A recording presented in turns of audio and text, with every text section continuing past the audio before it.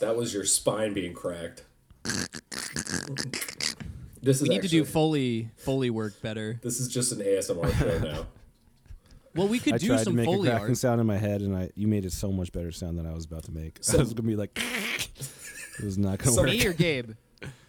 Yeah, Matt. Yes. Yeah, Matt's was good. Wait, what, what kind of art? Foley art. Foley art? I don't know what that is. That's like when people make like footsteps in like a weird room in like Hollywood that's full of like garbage, and they're like making sounds for the Hobbit movie. You know what I mean? Right. Paul gave the most niche bad explanation I've ever heard. It's just people who make sound. They used to be. It was a much more highly valued skill, I believe, in the old radio days, which obviously podcasts have been described as just a reinvention of. So, yeah, they would make like sound effects for stuff and. Oh, okay. Okay. You guys, I feel like you're just talking about musique concrete.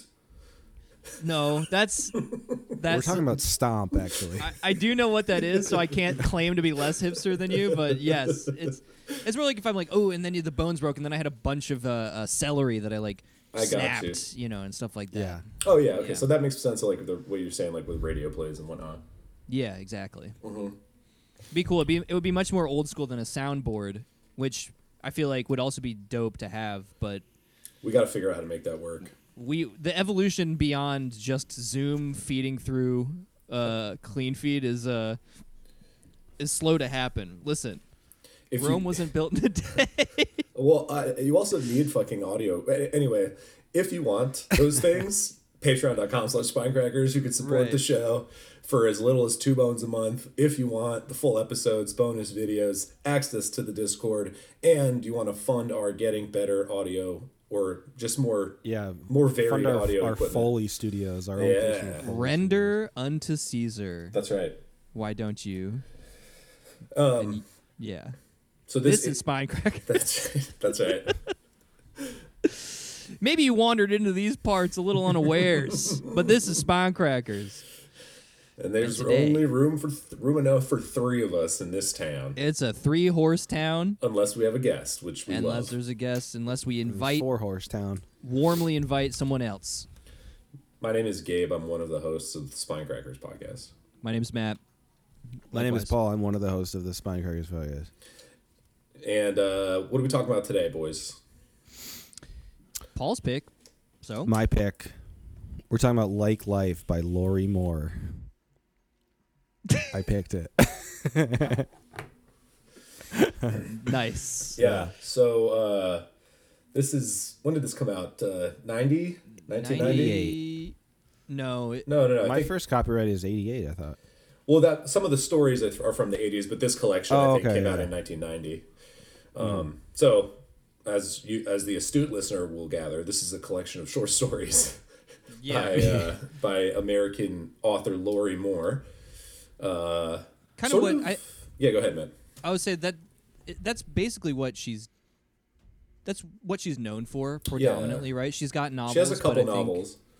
Yeah, she's got like 3 novels, and I think she's got like 7 or 8 collections of short stories. Mm-hmm. Right. And she wrote a bunch. She would write short stories for the New York Times in the paper. New Yorker, probably, maybe? The New Yorker Times. Yeah. Yes. Basically. I mean, who fucking cares? Yeah. The New Yorker Times magazine. New Roman. Yeah.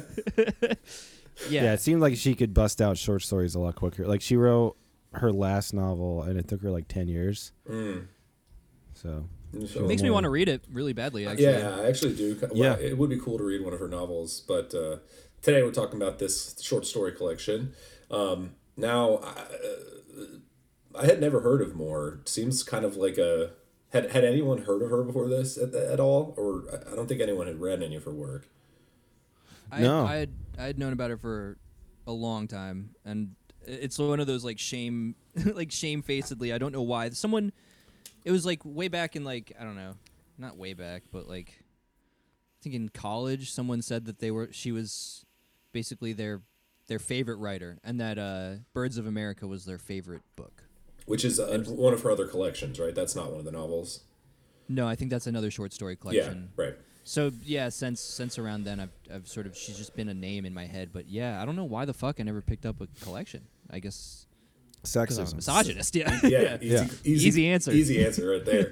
Yeah. Totally easy. Well, not to spoilers for the episode, but I am very glad that we finally did.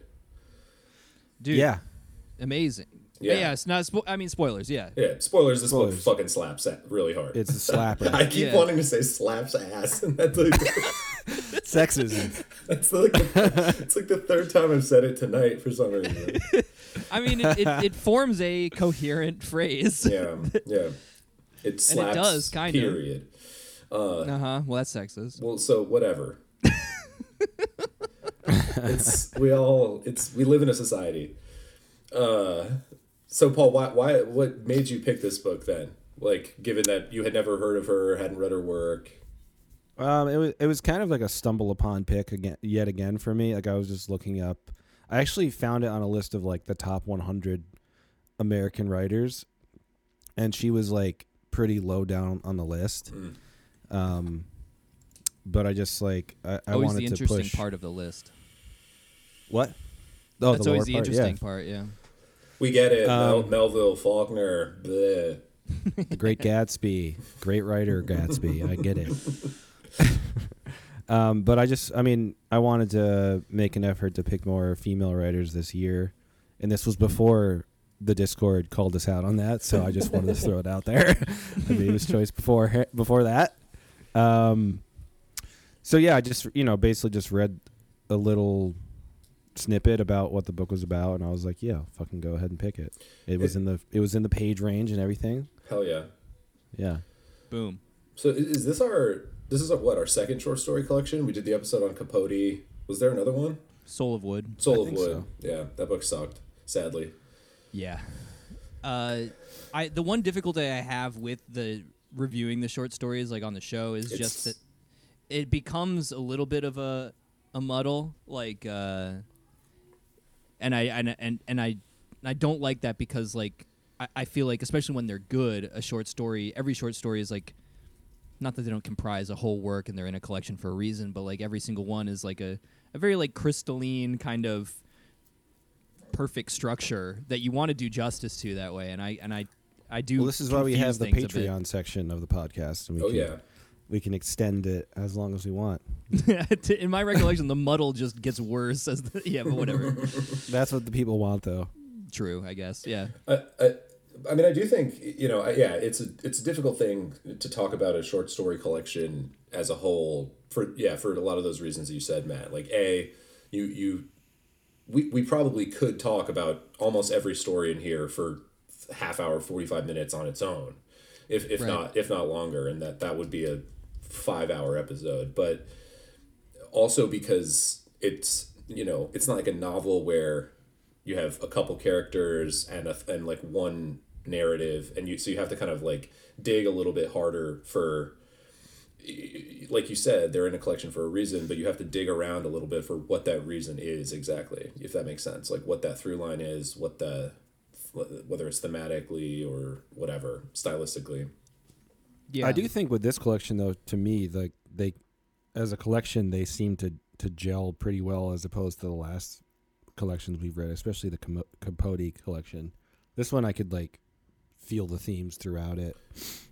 I think one of the first things I noticed that was super strong was like a tonal consistency that was not at all tiring, because the tone itself was this completely mesmerizing, like admixture of like every emotion, it felt like essentially.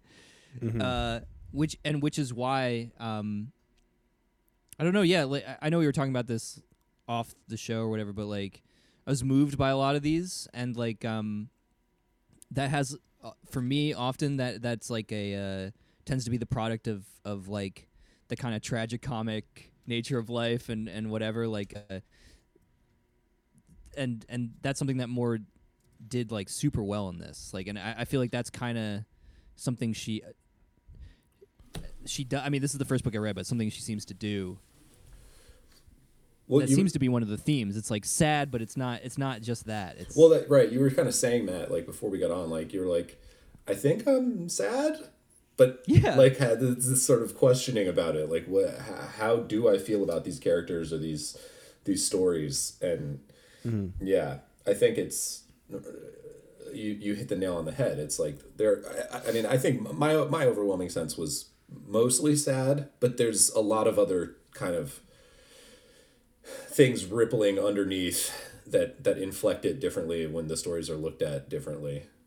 I feel like the last story was the one that kind of went the most in that in the raw kind of like sad direction, but also is that where the title's plucked?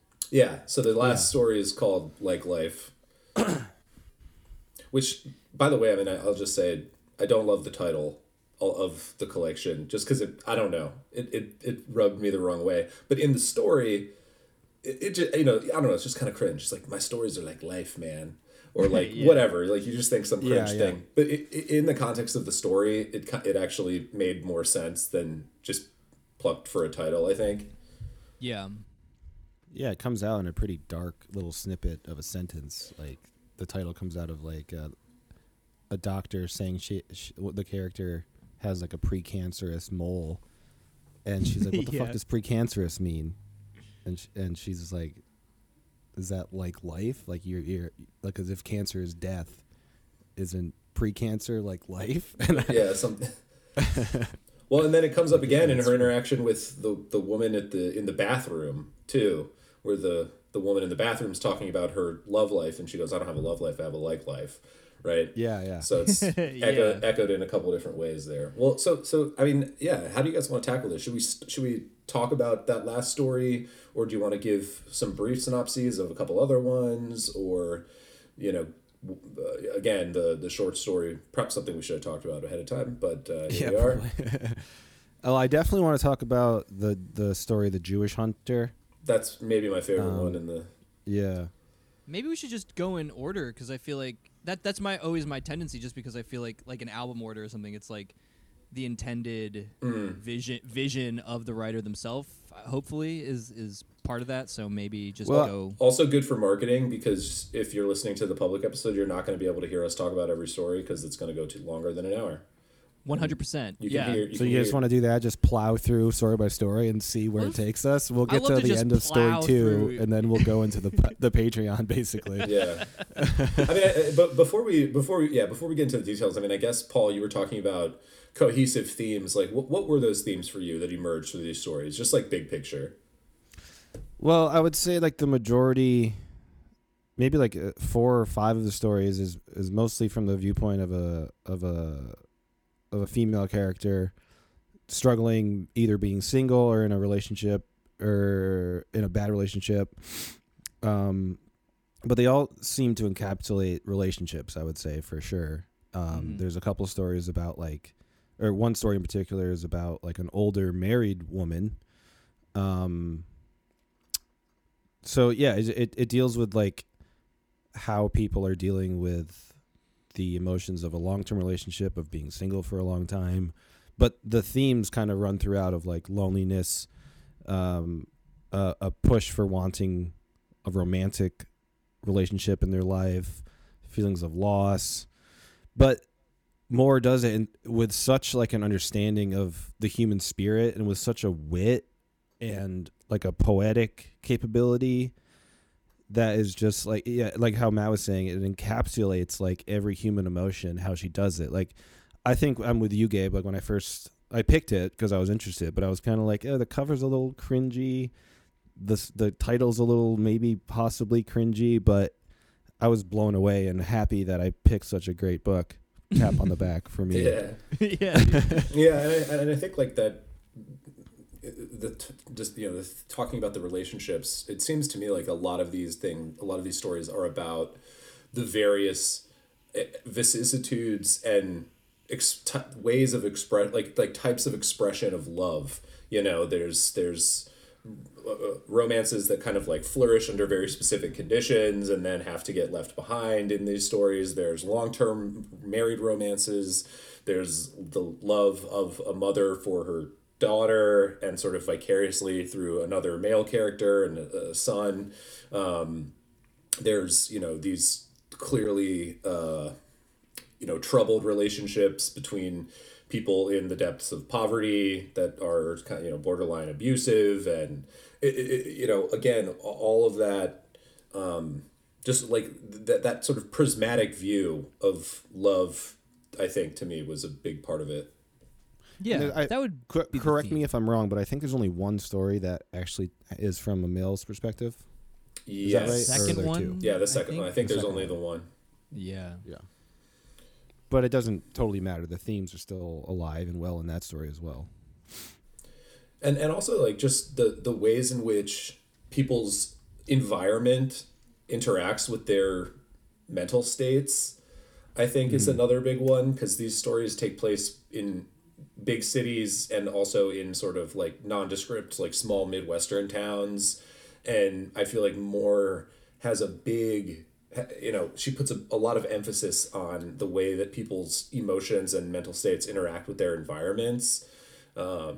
Yeah.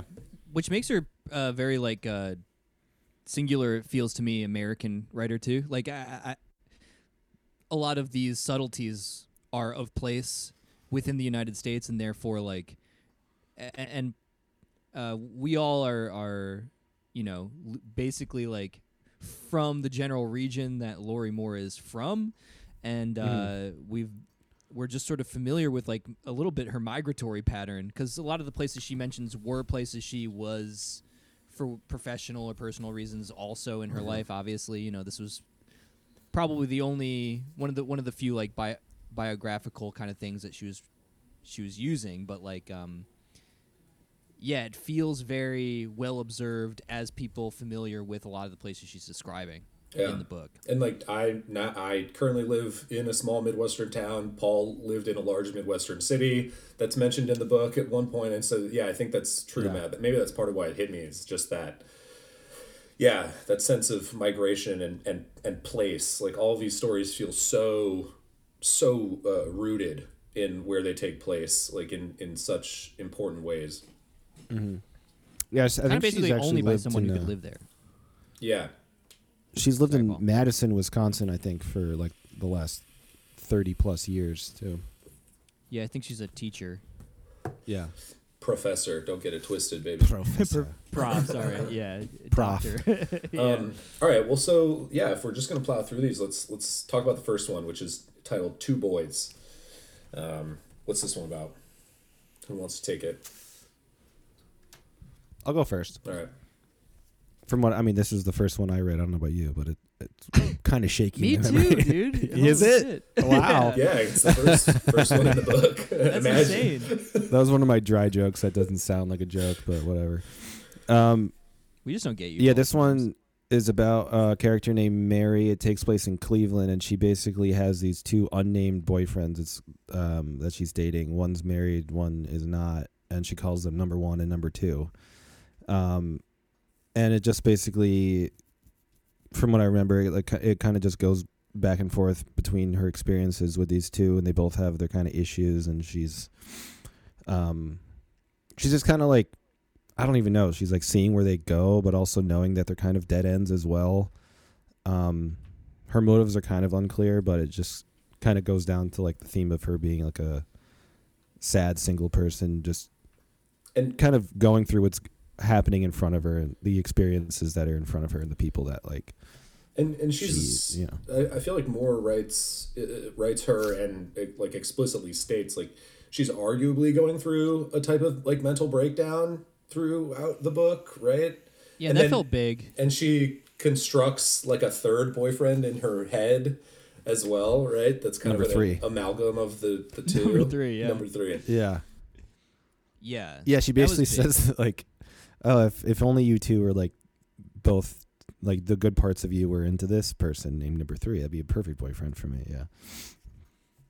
And we were talking about how, these are all about love in various ways and relationships, and this one it feels like the right thing to start with, almost like the fact of just finding something lacking, and essentially like that initial desire to be like Dr. Frankenstein and somehow graft together the perfect person if you could, but it's not going to happen.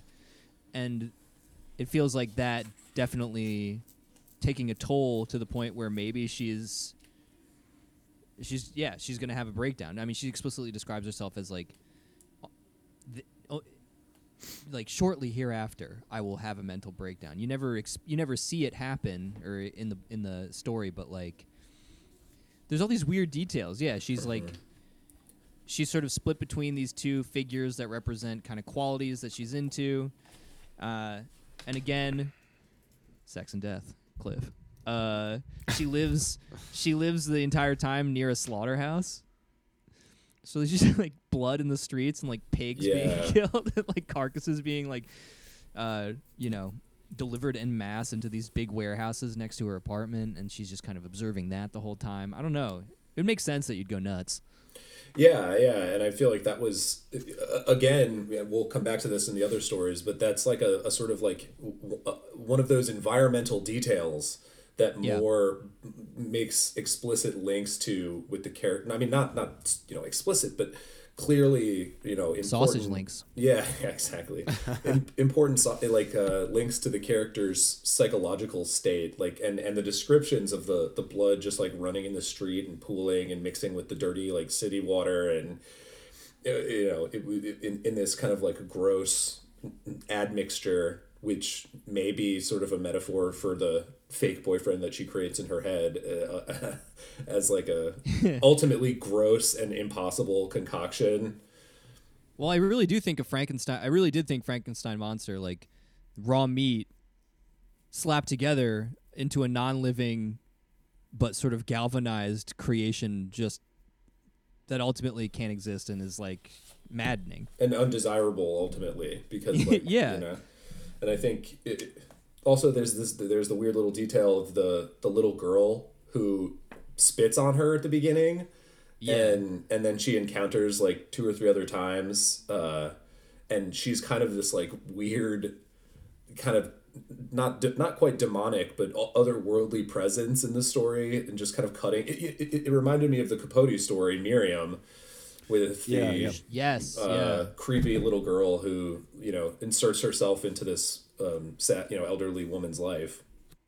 Yeah, arguably unreal, maybe. Like I think one of the big things that gets brought up a bunch is and then is sort of, I think, the most emphasized at the end in the last story is like you can choose something, right?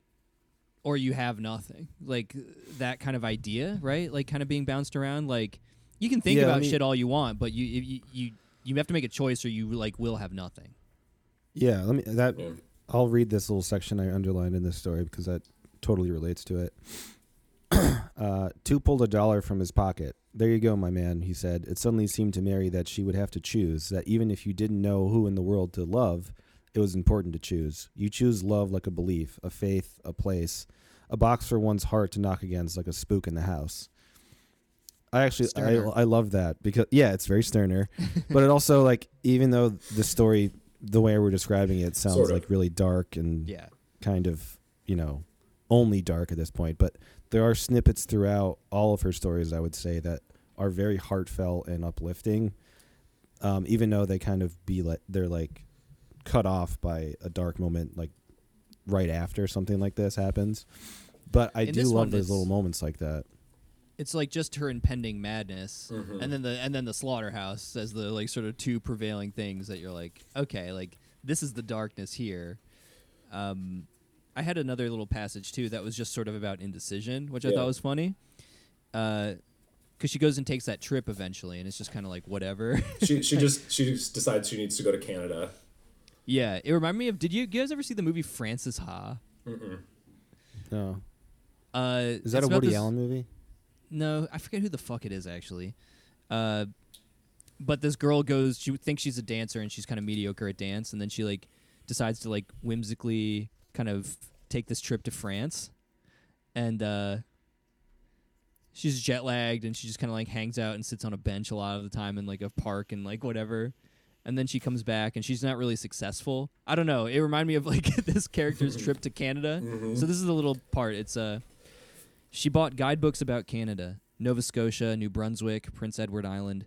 She stayed in her room, away from spitters, the girl, alternately flipped and perused the pages of her books, her head filling like a suitcase with the names of hotels and local monuments and exchange rates and historical episodes, a fearful excitement building in her to an exhaustion, travel moving up through her like a blood, until she felt she had already been to Canada, already been traveling there for months, and now had to fall back alone on her bed and rest. Yes. I know that feeling. Like yeah. Planning for a trip like that, and then it's I think I have another passage related to the trip that I also just thought was funny. So maybe I'll just throw it on here on the stack. And this is when she's actually in Canada and she's in Ottawa. Mary went to a restaurant that had once been a mill, and she smiled at the waiters and stared at the stone walls. At night, alone in her hotel room, she imagined the cool bridal bleach of the sheets healing her, holding her like a shroud, working their white temporarily through her skin and into the thinking blood of her. Every morning at 7, someone phoned her from the desk downstairs to wake her up. "What is there to do today?" Mary inquired. "You want Montreal, miss. This is Ottawa."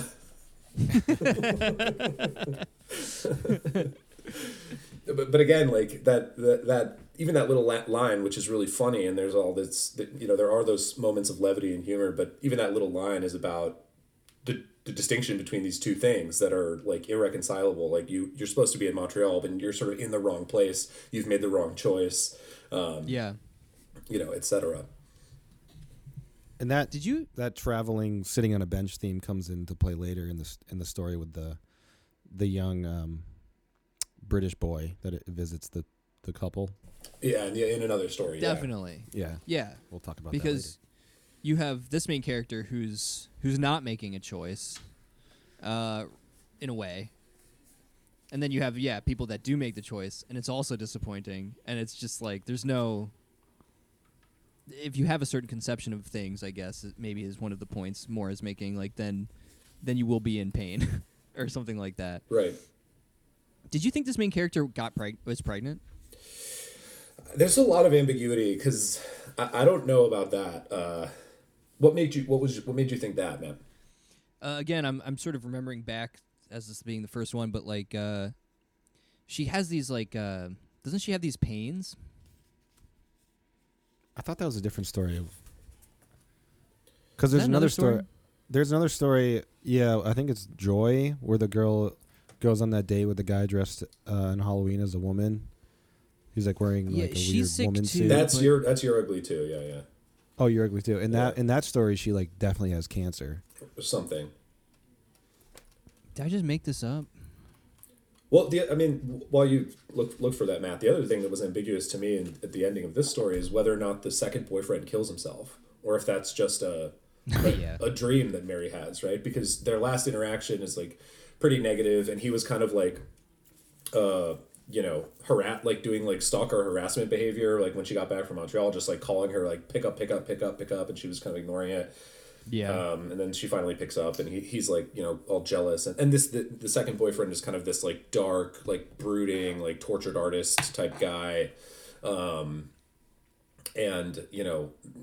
they have this negative interaction on their last phone call, and then there's this passage that I'll just read to kind of bring home the ambiguity in it. At home, the phone rang, but Mary let the machine pick it up. It was nobody. The machine clicked and went through its business, rewound. Beneath her, the hooks and pulleys across the meat store ceiling rattled and bumped. In a dream, the phone rang again and she picked it up. It was somebody she knew only vaguely, a neighbor of boy number 2. "I have some bad news," he said in the dream. But then the next day, the girl comes up to her and like is talking about her imaginary boyfriends and is like, "Oh, I'll never get to meet," or "They're unreliable because they're all dead." Mm-hmm. And so, you know, again, this kind of like weird ambiguity and sort of, and again, like Matt said at the beginning, it's important that this character is written as having already in the throes of or on the edge of sort of a mental breakdown. Yeah, maybe I'm probably conflating. I can't really find it, so Yeah. I might be thinking the other way. Well, should we talk about the next story? Yeah, let's scoot it. Okay, so the next one is called, how do we pronounce this? Vici d'Art, which, Let's see if you want to give it a shot, Matt? no, you did it. It's good. Yeah, Vici d'Art. Vici d'Art, which is a song, right? Mm-hmm. It's from an opera. I forget which one. I think it's a Puccini opera. I looked it up when I was reading it, but I've forgotten now. And so this is the one story, as we mentioned, that is written from the point of view of a male character. This guy reminded me of the Moon Palace guy. Oh, and it's interesting. How so? Just like a man, like I feel I got the sense like a younger guy. I forget if the age is expressed, but like dedicated to some sort of artistic pursuit, and like just wasting away in a shitty apartment while he does that. Yeah, true. And it not working out also, really. See, that's interesting that you said that, because I actually read this guy. His name's Harry. I actually was reading him as if he was a little bit older, like mid late 40s or something almost, if not even older than that. But I don't know why. Again, I'm not sure if I don't think the age is explicitly ever mentioned. But yeah, he's basically like a struggling playwright who had like a mild success of a play that was written up, and he was in the like top 25 something. Playwrights. Well, yeah, because doesn't it say he was in like top 20 under 30 or something, and then He's this like a 30 under 30 dude. Yeah, and then but then this takes place sort of years after that, and so he's maybe in his mid 30s or something by this time, or something like that. There are a lot of the people that age. It does feel like a bit of like also a book. I mean, there's older characters or whatever, but like it did feel more about the kind of specific crises of being like, I guess, in your 30s maybe or something like that. And like as Matt said, he's sort of been working on this big play that's gonna shoot him back into the limelight, and it's going to be awesome, and he's going to get famous, and it's based on, you know, loosely based on sort of his life, and it culminates with this dramatic scene of his grandmother, right? I think dying, great aunt, dying, which really emotionally affected him, and his girlfriend's, you know, sick of it because they're just poor, and he's like not doing anything, and they live above a like a peep show kind of club. The 25-cent girls sign. They live in like Hell's Kitchen or like some yeah, exactly. And he ultimately, you know, his girlfriend, who you know, we got to mention funny names on this show whenever they occur. His girlfriend's name is Brecky. Brecky. Is that a Brecky? Which just like that's just that feels like something, I don't know. That's PKD levels. Yeah, I know. Yeah, exactly. It's like a PKD. No, it's not. It not. I think it is. You don't think? It's a great name. I think it like totally fits the character. Brecky? Yeah. I mean, in terms of like a name matching up with the characterization of somebody, I thought it was like perfect. Okay, well, how so? What do you mean by that? Well, I just remember the character being kind of like annoying and weird, and she just seemed like a Brecky. And I thought that Moore had like a really good... I don't think she was annoying. I think she was like reasonably frustrated with a kind of dirtbag boyfriend who's like... Yeah. Maybe I'm getting her confused with another character. I'm sorry. There's we can't keep stories things, you read. Yeah, we can't keep any of this shit straight in our dumb heads. Yeah, Brecky's just seems normal. I mean, it's slang for breakfast by British people. Okay. That is true.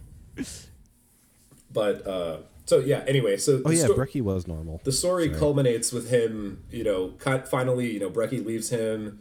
He tries to call her, and she's, you know, finds another partner, and he finally gets sort of to the depths of poverty that he finally starts accepting phone calls from these Hollywood TV show people who want him to like write episodes of TV shows based on the like play that he wrote years before.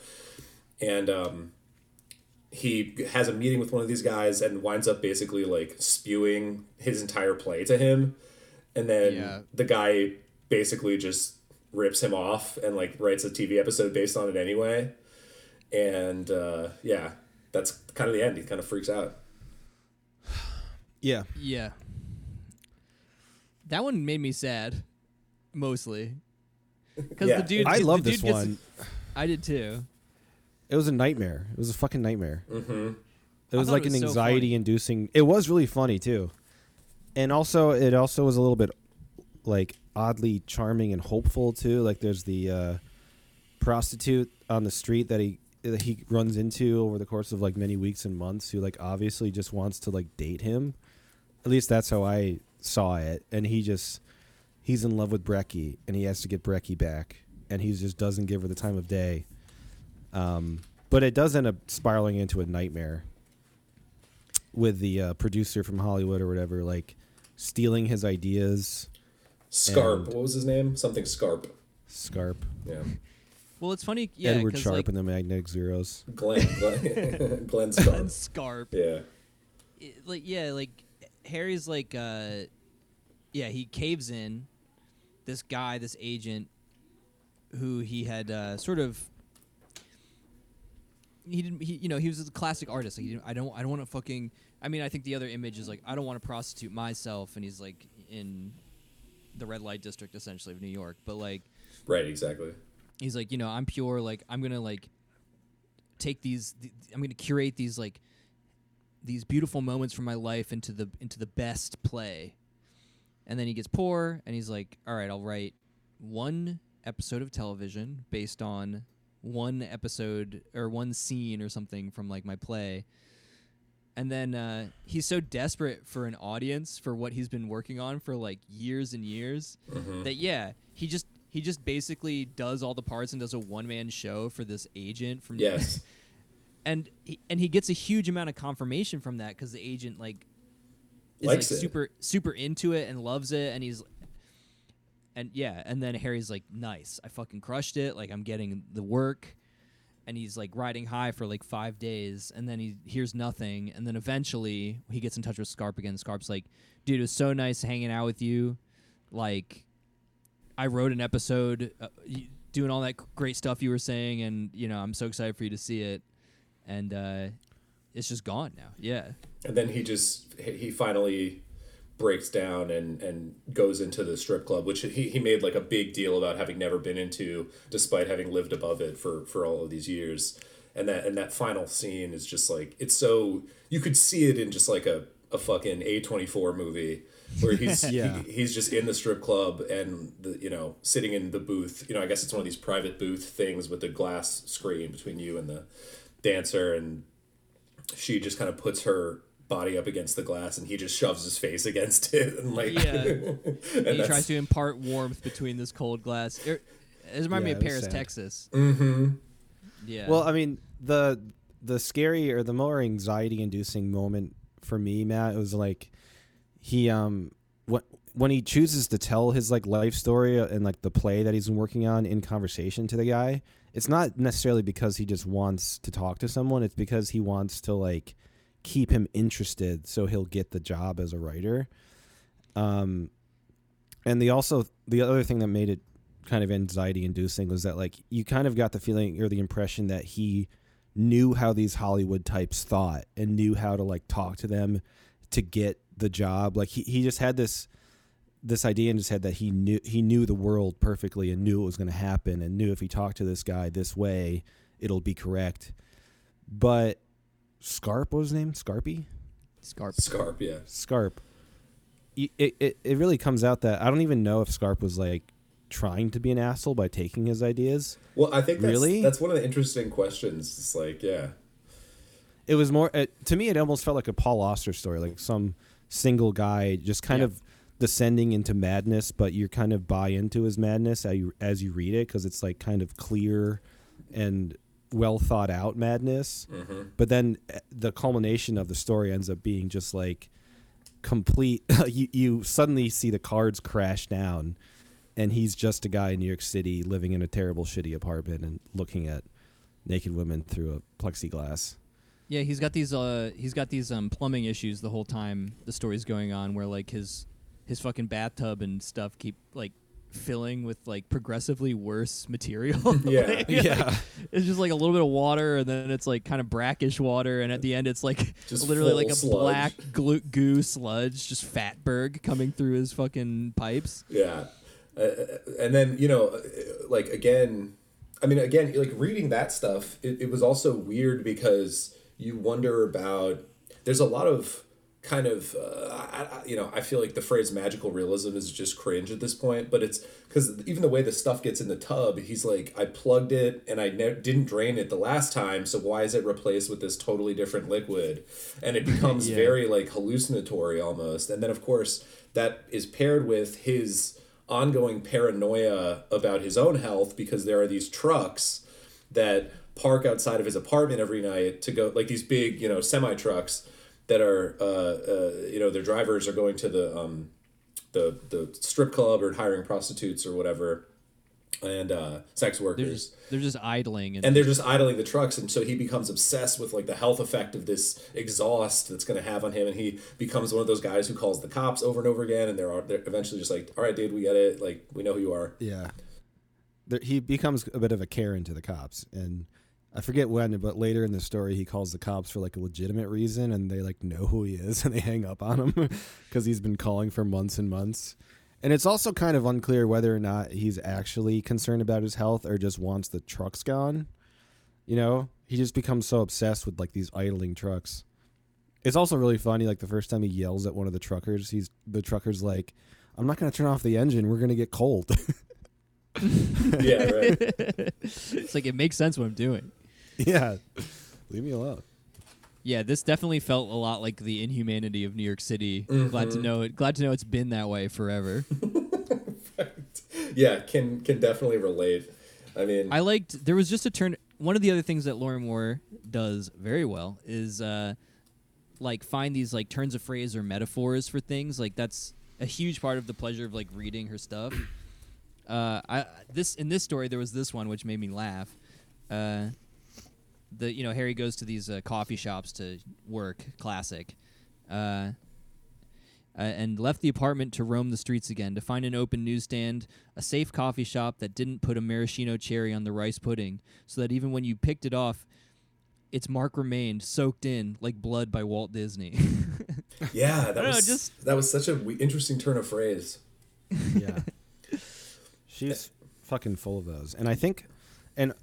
Sorry, were you going to say something, Gabe? I was just going to read another passage from this story that had the similar effect on me. Just like, yeah, like Moore's writing is just like she comes up with these, metaphors or similes and like, I could see a type of person reading this and being like, oh, there's too many. It's all like simile stuff and whatever. And I know that's sort of frowned upon by a certain school of writing, but the turns of phrase and the connections that Moore is able to kind of make are just like, I was reading some of these and I just like would sit back and be like, who fucking thinks like that? Like, who makes that connection mentally? You know what I mean? Yeah. So here was one for me. So he's talking to I guess one of his old friends who's living in Seattle, and Dane, yeah. And so he says, tell me something wonderful, he said to Dane.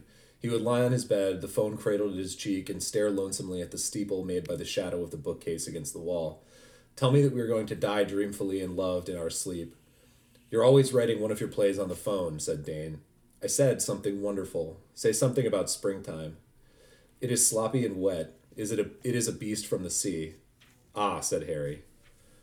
And I'm just like, think that little phrase, like springtime, it's a beast from the sea. I was just like, that's like, just like those little phrases are just like so sprinkled everywhere in these stories.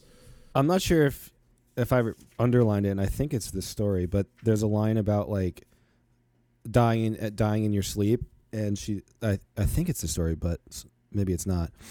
But the character says like, I've always wanted to die in my sleep, but like tonight, like not now, like not tonight. Oh yeah. yeah, exactly. I can't remember. It's like, which is funny because that's how he said he would like to die, but just not right now. Yeah, just not right now. Yeah. Well, and that's another kind of theme that comes up in these stories, like we'll talk about in the final story when we get there, that the sort of like something needing to happen, but it can't, or I don't want it to happen right now. Like there's this time displacement where it's things happening, but it's not the right time, or it's the Hamlet and / Derrida reference. Like the time is always out of joint a little bit in these stories, like to the point where you miss a connection or something doesn't happen in the right way at the right moment.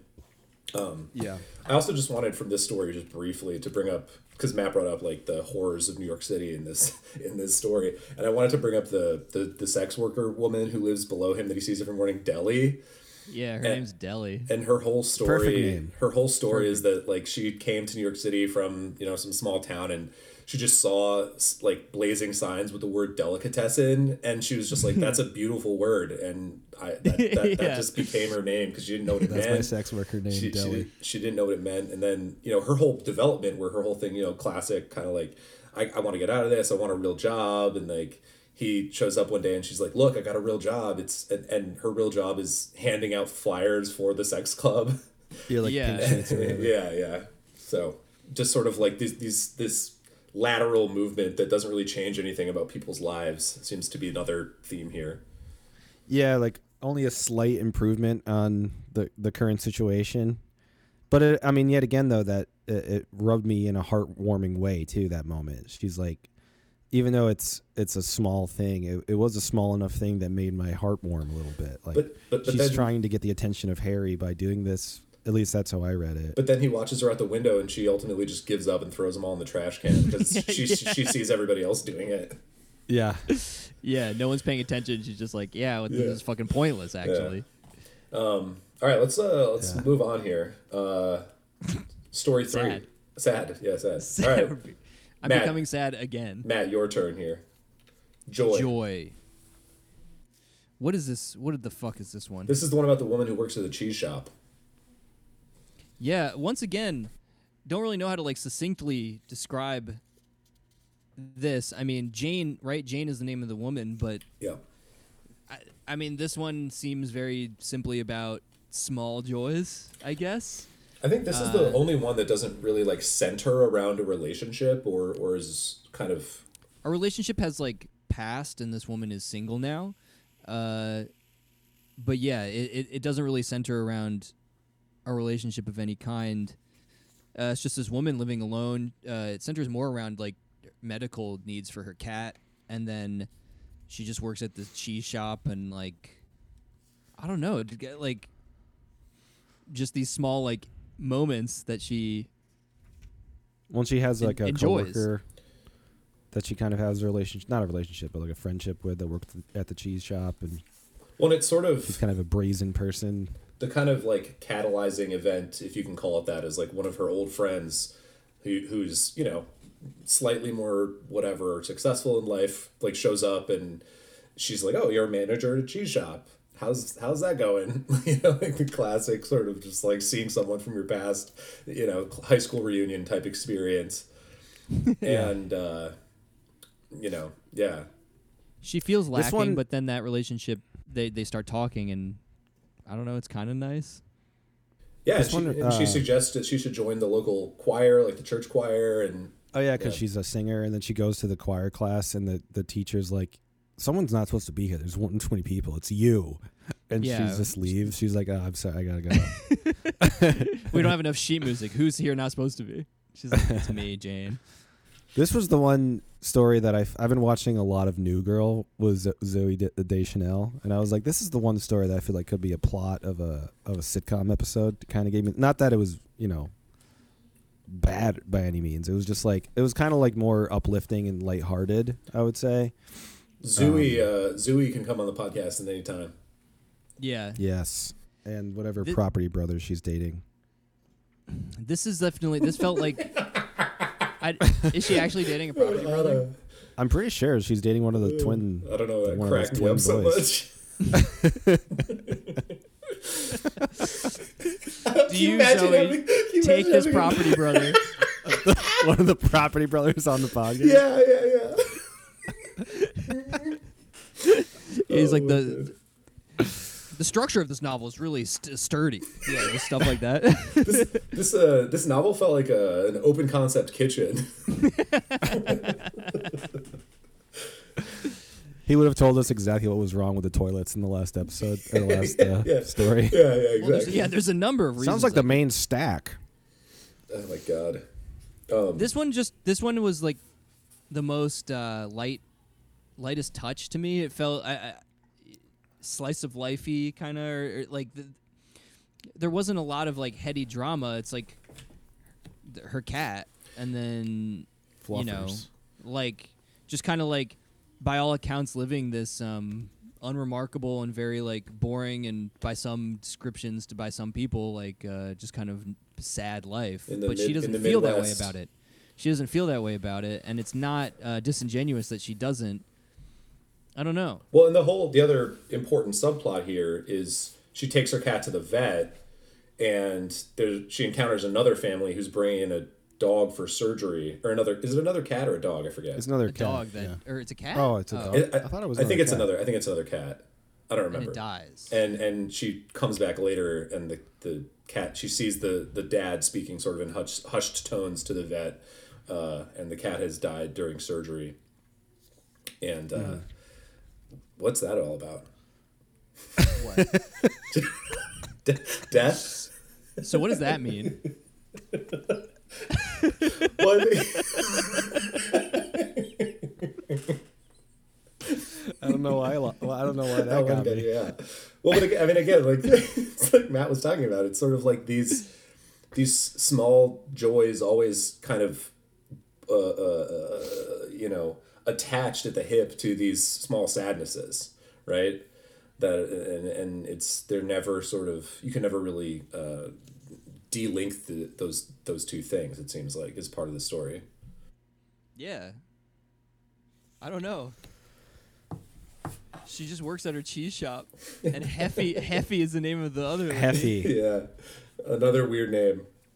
Heffy's face was described as a snowy moon of things never done. Oh my god! I was just about to fucking read that. I underlined it. Sorry, I didn't mean to steal it, but another one of those descriptions where I'm just like, damn, burn. I think. Yeah. Also brilliant. Yeah. Brilliant, and I did want to go back to like the sorry. In the it's not really a forward, it's just like a shout out to Zelda Fitzgerald, the quote at the very beginning. Yeah, the epigraph. Yeah, it just says, "It seemed very sad to see you going off in your new shoes alone," which I read like 1,000 times. I was like, this is just a line of poetry, basically. To me, it's just like thought provoking. It doesn't necessarily make sense, but I feel like after reading that, I noticed that Moore was like, she does that so often, or tries to emulate that same sort of poetic grip on you in certain sentences, and that was one of them that I felt like she was trying to do it. She does it way more in different passages, and especially at the end of stories. Like at the end of the last story, it's just like amazingly poetic and strange. But I just wanted to mention that. I think Paul, I also just wanted to mention that moment where she's kicked out of the choir rehearsal. It's another one of those like kind of time out of joint moments, like wrong place, wrong time. Like you're not, like you said, like Matt, you're not supposed to be here. Yeah. It's everything is just a little bit on a lilt, I wanted to read this other passage from this story that I think you put on Instagram or something, Paul, on your Instagram. So it says, this is about her kind of ex-boyfriend who, they broke up, and part of another subplot of the story is her kind of sort of memory of him. And there's a beautiful description of like, he comes back to the town and they go on this like little drive for old time's sake, and they see the Mississippi River, and it was just it's so American and so just like subtle. And like you said, Matt, this story is very delicate. It's very like light. There's not a lot of but this passage is her thinking about him again. For a short time she mourned him, believing he had anchored her, had kept her from floating off into no man's land, that land of midnight cries and pets with too many little toys. But now I know, just like... Yeah. But now she rarely thought of him. She knew there were only small joys in life. The big ones were too complicated to be joys when you got all through. And once you realized that, it took a lot of the pressure off. You could put the pressure aside like a child's game, its box ripped to flaps at the corners. You could stick it in some old closet and forget about it. And again, like it's that kind of muted mundanity, which is, like she says, coming to terms with small joys as like most of what you can get out of life. And I think the ending of this story where, Heffy quits and they spend an afternoon just drinking champagne behind the counter and eating the cheese it was just so beautiful and like such a perfect example of what Moore was trying to get across. Yeah. Yes. This might be one of my more favorite stories in the collection just because of that. Like this one felt the most real to me, I guess, for lack of a better way to describe it. Like just kind of how things are, even just for me, I guess, or I don't know. It reminded me. Like, I was. Oh, sorry, you cut out for a second, Matt. Go ahead. Like you said. Oh no, just like the. No, I'm saying there's just like clearly she's got like a bit of a. She's got her breakup. There was whatever. She was living elsewhere. I think she's back home basically. Yeah. It's like fine, but like a little depressing. But you just sort of you take joys where you can get them. Yeah, and it's not really that bad either. Like it's not. Mm-hmm. I don't know. That could be more American, but it's like. There's a lot to be said for what you have, but there's no value judgment either way. Right. I don't know. Yeah. No, I think that's exactly right. I mean, this story, you've mentioned it. Yeah, go ahead, Paul. Sorry. No, I was going to say like it's not like the last line in the story, but Heffy at one point says as they're drinking behind the counter, she just toasts and says, "To our little lives." And I just thought it was a great little like joyous little summation of the story. It was just like cute and beautiful. They're in a cheese shop and they're just like kind of happy with where they are. Yes. I just saw them as like in one of those big like a malls, just one of those little stores in a mall, like the one out by you, Gabe. Just like literally just like big like that like big great fence thing that you like roll down, closed and locked up, and they're just like having champagne with like most of the lights off, but they're just like chilling and eating random cheese samples. It's beautiful. Yeah, it reminded me. I mean, you've mentioned a couple times about this story, Matt, and then maybe we need to wrap up before we get to the Patreon only segment. But oh god, it reminded me. I was reading a little today, and I have read a lot, more in the past. But I was reading some Chekhov short stories. And Chekhov's kind of whole thing is like there's not, like you said, there's not a lot of drama. It's just very kind of like slice of life, very just trying to find the meaning in the mundanity, in those tiny little details of people's like day-to-day life.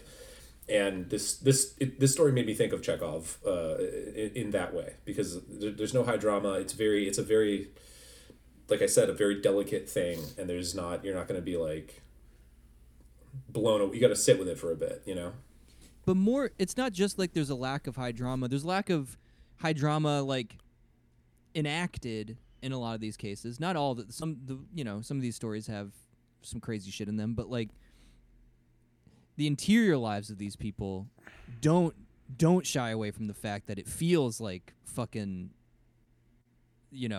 high drama, like that your dreams are thwarted and you oscillate back and forth in these painful ways in these moments, and you don't know what the fucking right thing to do is, but in doing so often you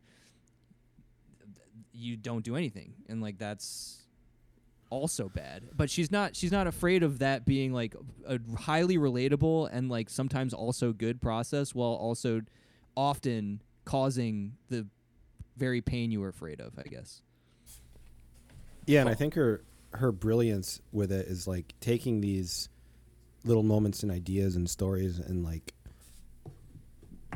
translating them in her writing and making them so apparent to us in such a beautiful way.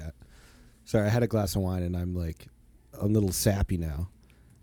Why no cogito, dude? Remember that pun from the other story? Oh my god, that was so funny. Yeah. There may be tears to come in the Patreon only segment. Dude. To be honest, I definitely cried a few times during these stories, but including this one coming up. including the next one, You're Ugly Too, which arguably one of the meteor stories in the collection, but we're gonna have to save it because we're at our artificial limit for All right. All of these people. These people How many being did we you get through? lovely 4? listeners. We only got through 3. 3. Yeah, 3. this is the short story conundrum. Short So episode. I think not really. No. Regular. I think we can justifiably skip the beloved Harry Potter segment Yeah, too because much. there's just too many characters here Too much. to do it for. But that means we get to go straight to scores. All right. No, we can do the Scrabble. Oh, the Scrabble word. You're right. I have one. Me too. I don't. All right. I don't have one. Matt doesn't have one. He's too smart. He knows all the words in the book. No, I actually literally. There were a number of times where I was like, write this down, and I didn't do it. Yeah. To be fair, I had to scramble to find one before we started too. So I'll go first. And this is one of these words that I know, and I'm like, oh, I know this word, but I have to look it up every time I see it. You know what I'm saying? Like it's one of those words where the meaning just like never sticks for me. And this is actually from one of the ones we've talked about already. It's from VC de Art, and it's deracinated. Deracinated, Right. Which means like uprooted, kind of, without direction, etc. It almost sounds like the title of like an 80s action movie, that word, but it's not quite. I could see it. The Deracinator.